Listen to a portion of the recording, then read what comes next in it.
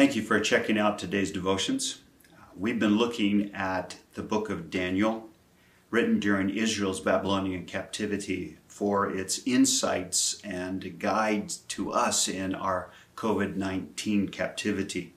We've reached chapter 4 of the book of Daniel, where we read this. King Nebuchadnezzar, to the peoples, nations, men and women of every language who live in all the world, may you prosper greatly. It is my pleasure to tell you about the miraculous signs and wonders that the Most High God has performed for me. How great are his signs, how mighty his wonders. His kingdom is an eternal kingdom. His dominion endures from generation to generation.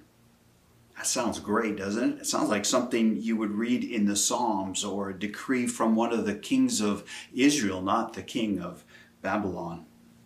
It sounds great, but sadly, it's just part of a cycle that King Nebuchadnezzar continues to repeat.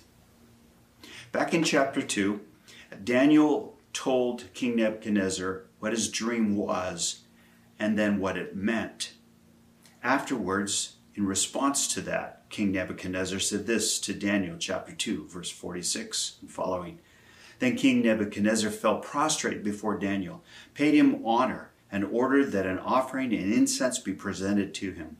The king said to Daniel, surely your God is the God of gods and the Lord of kings and a revealer of mysteries, for you are able to reveal this mystery. But then the next thing we read in chapter 3 is he makes this huge golden idol and demands everyone worship it. He throws Shadrach, Meshach, and Abednego into a fiery furnace for refusing to worship this false god, this idol. And then when God saves them, he exalts the Lord and says no other God can save this way. But he doesn't worship God. He doesn't acknowledge him. He doesn't follow him. And then in chapter 4, he has a dream. That dream is a warning. And he asks Daniel to interpret it for him. And Daniel sees the warning that's in the dream. In chapter 4, verse 27, Daniel says to him, therefore, O king, be pleased to accept my advice. Renounce your sin by doing what is right, and your wickedness by being kind to the oppressed. It may be, then, that your prosperity will continue. All this happened to King Nebuchadnezzar. However, the warning fell on deaf ears. 12 months later, we read, as the king was walking on the roof of the royal palace of Babylon, he said, is not this the great Babylon I have built as the royal residence by my mighty power and for the glory of my majesty? The words were still on his lips when a voice came from heaven. This is what is decreed for you, King Nebuchadnezzar. Your royal authority has been taken from you. And then all the things that Daniel said were in the dream as a warning, all the things that would happen to King Nebuchadnezzar, all the things that would be taken from him, happened. King Nebuchadnezzar would make these affirmations, these statements of belief in God the Most High, but then he would turn right back to his old ways, or to creating idols, or to looking upon himself with great pride and arrogance. But it turns out to be not something unique to him or to kings for that matter. Elijah chastised the Israelites when they limped between having God Most High, Yahweh, and wanting to have Baal. In fact, he called them and said to them, if the Lord is God, follow him. If he's not, follow Baal. 2 Peter chapter 2, he warned those in the church that had once accepted God's grace and accepted Jesus Christ and yet turned to other things and turned back to their old ways, the things that had enslaved them, that Jesus had freed them. And he uses a rather graphic proverb that the dog returns to its vomit.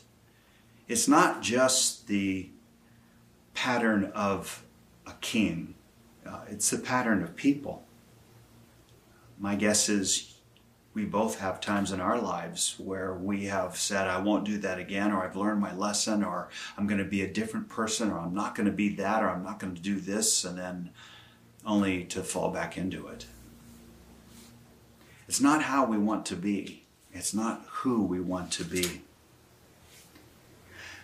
A worship band by the name of We the Kingdom have a song called Holy Water. It is a prayer that they sing in this song, and part of it goes like this. I need you. Oh God, I need you. Your forgiveness is like sweet, sweet honey on my lips, like the sound of a symphony to my ears, like holy water on my skin. I don't want to abuse your grace. God, I need it every day. It's the only thing that ever really makes me want to change. We will leave our captivity. We will return to a new normal.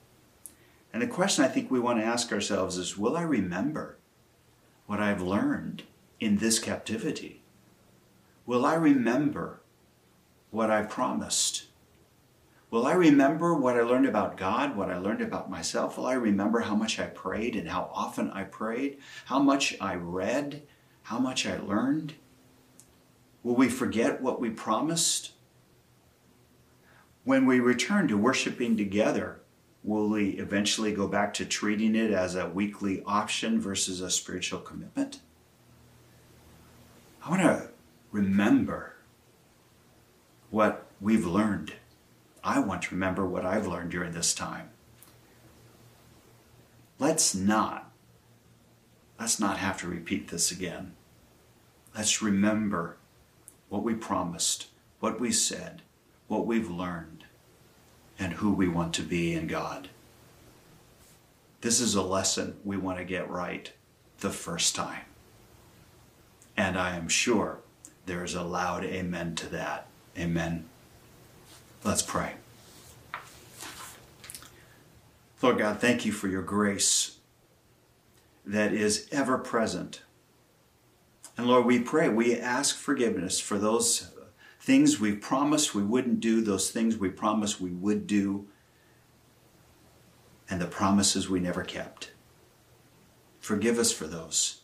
Forgive us for the times that we went back to those things that once enslaved us.